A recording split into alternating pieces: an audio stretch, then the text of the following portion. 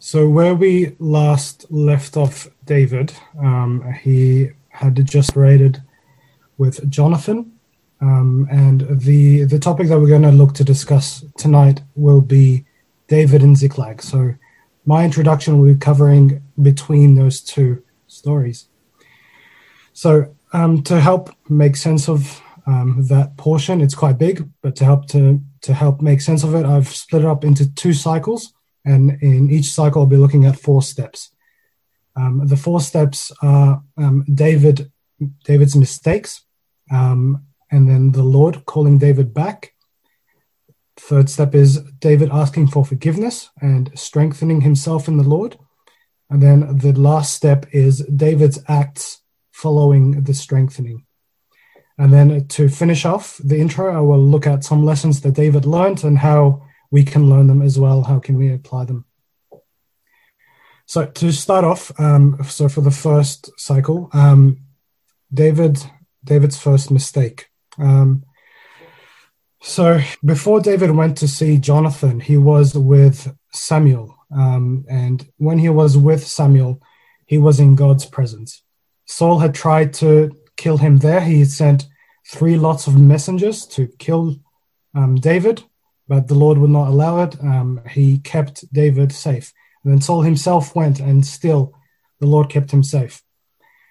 So then it comes as a bit of a surprise that from the first verse in chapter 20, it says David fled from Naioth and Ramah and came and spoke to Jonathan. So he left the presence of Samuel. He left where God was keeping him safe, and he went to seek out Jonathan to try to make sense of what was happening. And what he says to Jonathan really shows the state of his heart at this time. So he asks him, what have I done? What is my iniquity?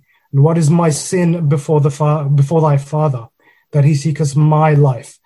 So here the focus of David is upon himself.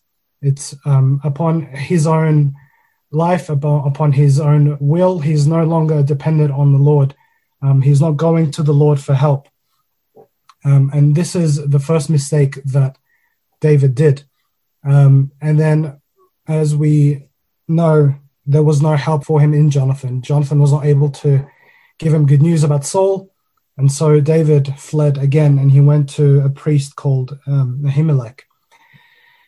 And with Ahimelech, he asked him for a sword. And again, we get an example of David not trusting in the Lord. And if we contrast him asking for a sword as opposed to when he was facing Goliath, to whom he said, "You came to me with a sword and a spear and a shield. I come to you in the name of the Lord of hosts, the God of the armies of Israel, whom you have defied." To contrast this to when he was leaning on the Lord for help, when he was dependent on him, that is when he had victory. But now he is dependent on himself. He is taking a sword to be able to defend himself in his own strength. And this only makes things worse for David. From there, David goes to the Philistines, and there he sought shelter with Saul's enemies. But the Lord would not allow it. The Lord did not want to see his anointed, a man who was said to be after God's own heart. He did not want him to be living with the enemies. And so the Lord stepped in, and this is the second step in the cycle. The Lord steps in to call David back. He allows David to be recognized, and in him getting recognized, he is forced to flee for his life from the Philistines. He acts like a fool, and then he leaves and goes to the cave called Adullam. And in this cave, David has a period of asking the Lord for forgiveness, of drawing nearer to the Lord and strengthening himself in the Lord. And I want to look at some of his thoughts in this time. So I'll turn to Psalms 142. So in Psalm 142, and so the title is Maskil of David, a prayer when he was in the cave. So if we look at verse 4, it says, I looked on my right hand and beheld, but there was no man that would know me. Refuge failed me. No man cared for my soul. David here, he's admitting to the Lord that he looked for help in men. He looked for help on his own, but no one cared for him. And so his focus changes. He goes to the Lord in verse 5 and says, I cried unto thee, O Lord. I said, thou art my refuge and my portion in the land of the living.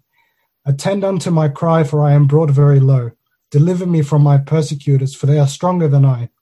Bring my soul out of prison, that I may praise thy name. The righteous shall compass me about, for thou shalt deal bountifully with me.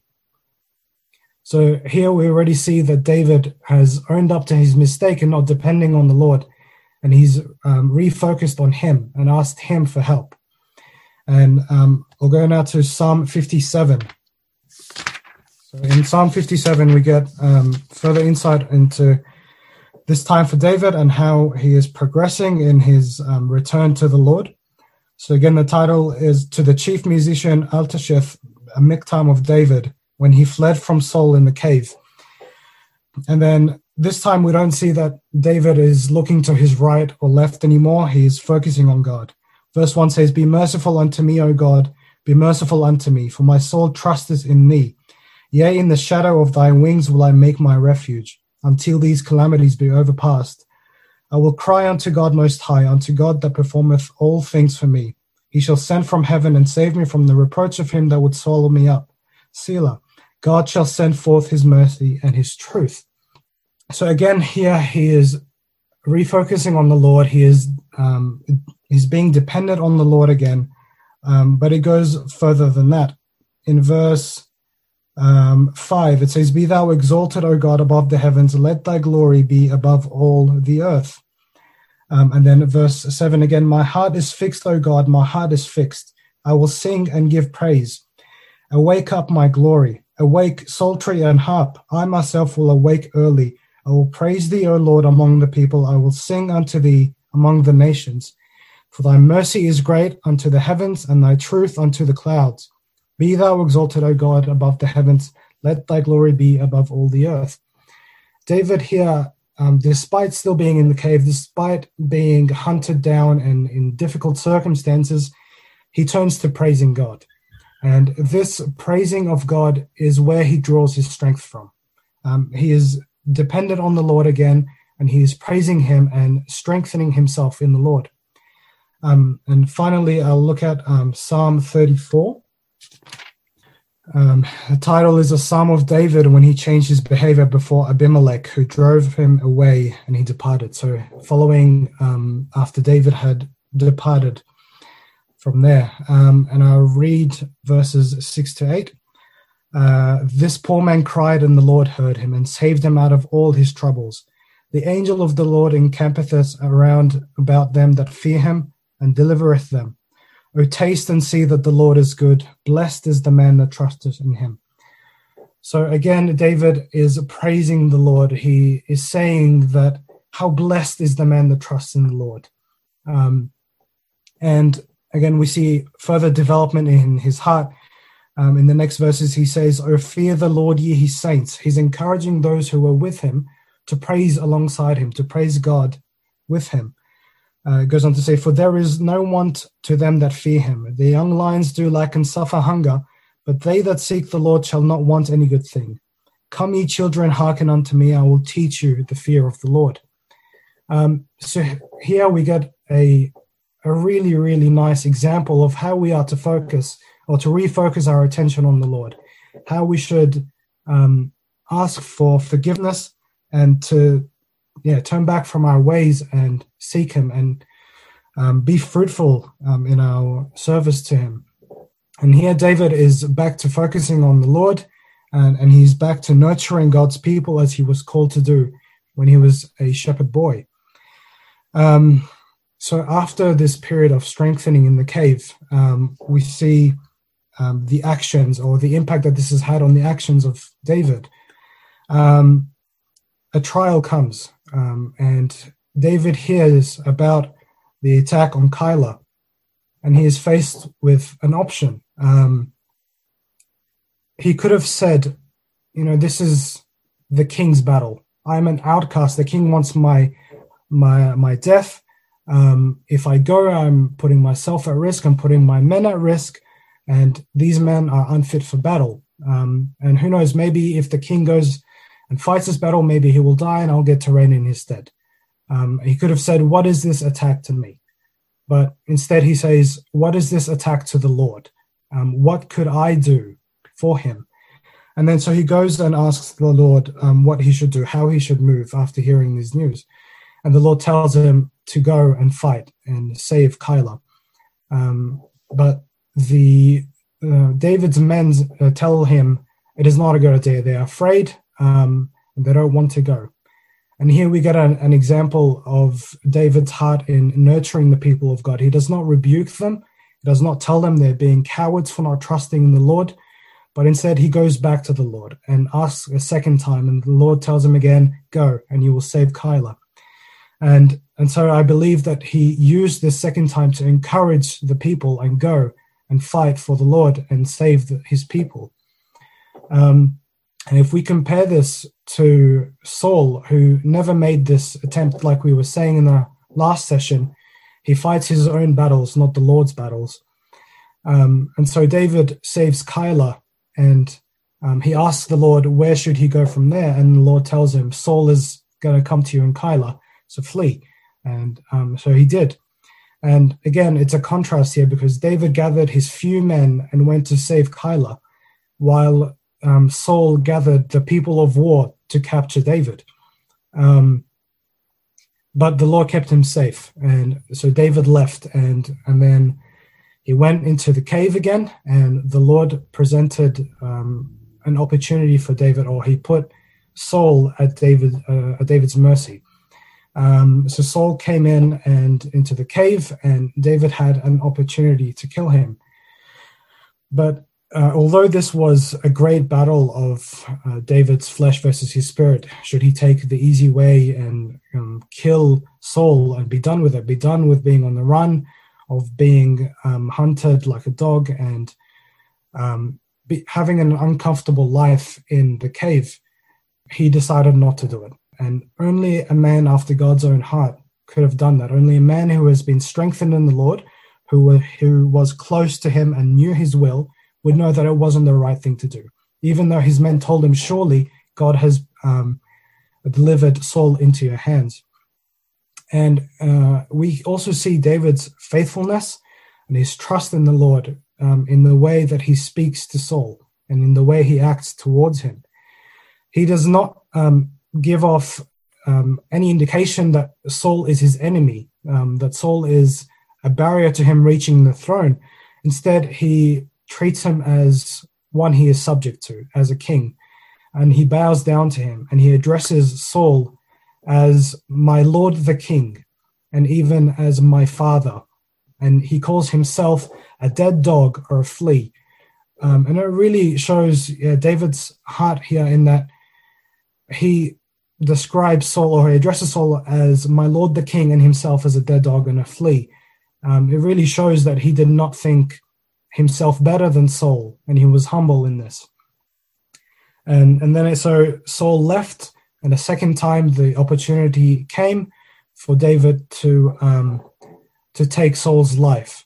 And this time he went with Abishai, but he tells Abishai, it is up to the Lord to determine when Saul will die. It is not right for him, for David, to decide it or to kill Saul in his own time.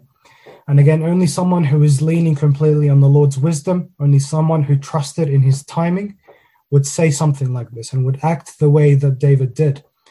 And again, he willingly chose not to do this and to continue in this difficult time. And even though this difficult time had brought him closer to the Lord, he still chose not to kill him. So that is the first cycle that I wanted to talk about. So again, it brings us to a mistake, the first step, a mistake that David had done. And we see this in 1 Samuel chapter 27. In the first verse, so after David had spared Saul twice, it says, "And David said in his heart, I shall now perish one day by the hand of Saul. There is nothing better for me than that I should speedily escape into the land of the Philistines, and Saul shall despair of me, to seek me any more in any coast of Israel, so shall I escape out of his hand." Again, David allows his fear of Saul to dictate where he moves.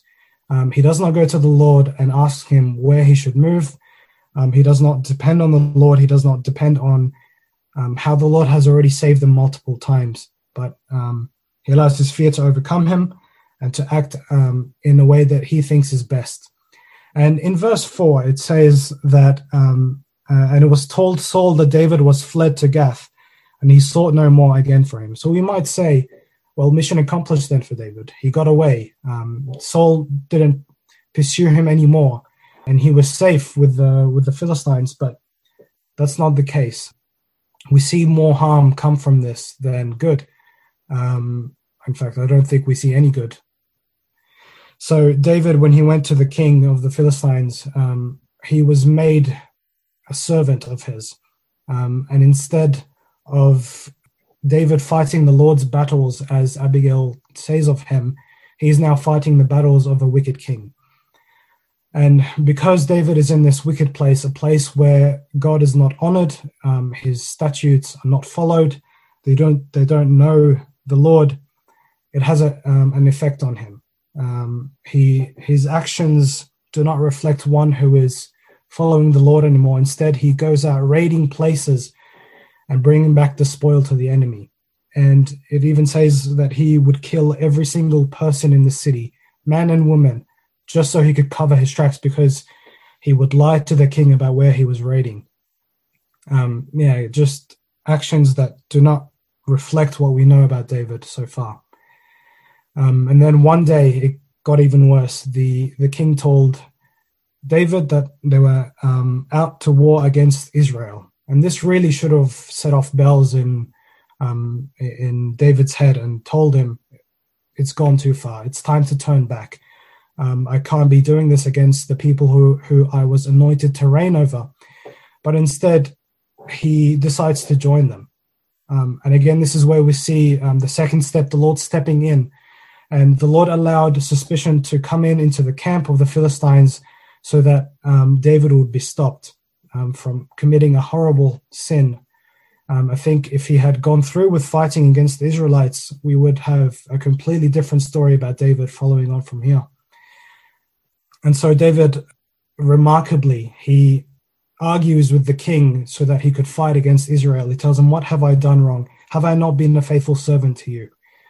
But thank the Lord for his grace that he did not allow him to follow through with this, but instead he leaves and he goes back to Ziklag, where that was the city that the king had given him to live in. And so when he went back to Ziklag, so this is the section that we will discuss, so I don't want to go into too much detail and take away from it, but just to as a bit of an introduction. So he goes back to Ziklag, and the Lord had stepped in again. He had allowed his enemies to overcome the city. The city was burnt, and the people were taken captive.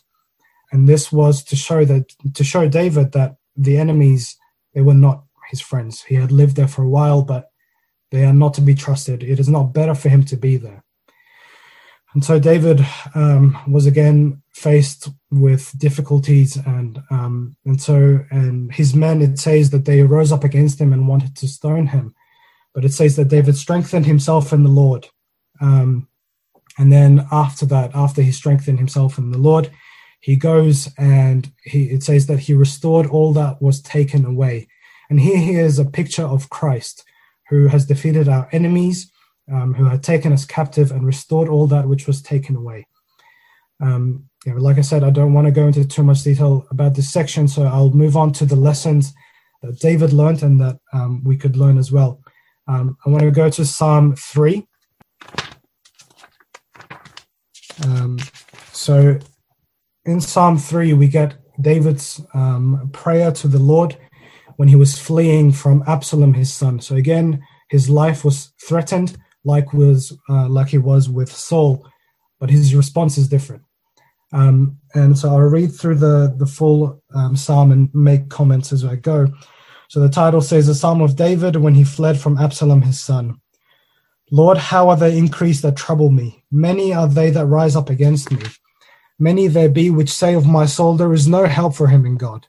He is presenting his dilemma to the Lord. He's telling him, many are here, or many are after me that want to kill me. They are saying that you will not help me anymore.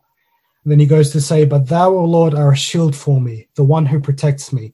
You are my glory, the most important thing in my life, and the lifter of my head, the one who gives me confidence. And then he directs his cry for help to the Lord. It says, I cried unto the Lord with my voice, and he heard me out of his holy hill. And then he says, I laid me down and slept. I awaked, for the Lord sustained me. David had peace. He was able to sleep because he knew that the Lord was looking after him. And then he goes on to say in verse 6, I will not be afraid of 10,000s of people that have set themselves against me around about. His fear is no longer dictating his moves. He is concentrating on the Lord, and he knows that his salvation comes from the Lord. And that's what we see in the last two verses of the psalm. He says, Arise, O Lord, save me. His prayer is to the Lord. O my God, for thou hast smitten all mine enemies upon the cheekbone. Thou hast broken the teeth of the ungodly. Salvation belongeth unto the Lord. Thy blessing is upon thy people. So here we see how David has learned his lesson. He is afraid again, but his prayer is unto the Lord. And he knows, because of his history with dealing with the Lord, how he saved him from his enemies before, that salvation belongs to him and he'll help him again. And really, may we do the same in our difficult times, and may we look to the hills and know that that's where our help comes from. Our help comes from Jehovah, who is the creator of heaven and earth. And so for the second lesson that David learned, I want to go to Psalm 84 and verse 10. So this lesson was that David needed to understand it was better to be in the Lord or in the Lord's presence, following his will and experience hardship, than to be comfortable with the enemies. So Psalm 84 verse 10 says, For a day in thy courts is better than 1,000. I had rather be a doorkeeper in the house of my God than to dwell in the tents of wickedness. And really, we see in this section of David's life when he was on the run, that whenever he took matters into his own hands and he went into the country of the wicked, that things just did not turn out for him. We see that he made many mistakes, and then it ended up being that he was ready to fight against his own people. And lastly, a warning about the sin that David had committed. Firstly, the consequences of sin. So we know that what a man sows, that he will reap. But also, we see that when David lied to Ahimelech, the priest, that had consequences on the priests themselves. 85 priests were murdered at Saul's command because of David's lie. And this really should be a warning to us in that we should examine ourselves. We should be careful how what our actions could entail, what effect it could have on those around us, our brothers and sisters, lest we trouble the whole camp like Achan did. Secondly, about sin. Sin, if left unchecked, will take us further and further, doing things that we think we would have never done before. And if we see the first time that David went into the Philistines, he was there for maybe a couple of days, and then the Lord stepped in and he turned around.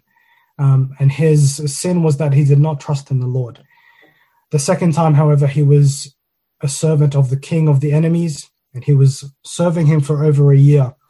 And it ended up being that he was standing shoulder to shoulder with the Philistines to fight against his own people, who he was anointed to rule over. And finally, just a comment about the Lord stepping in and calling us back. This is something that should be considered with thankfulness rather than exploited as a safety net.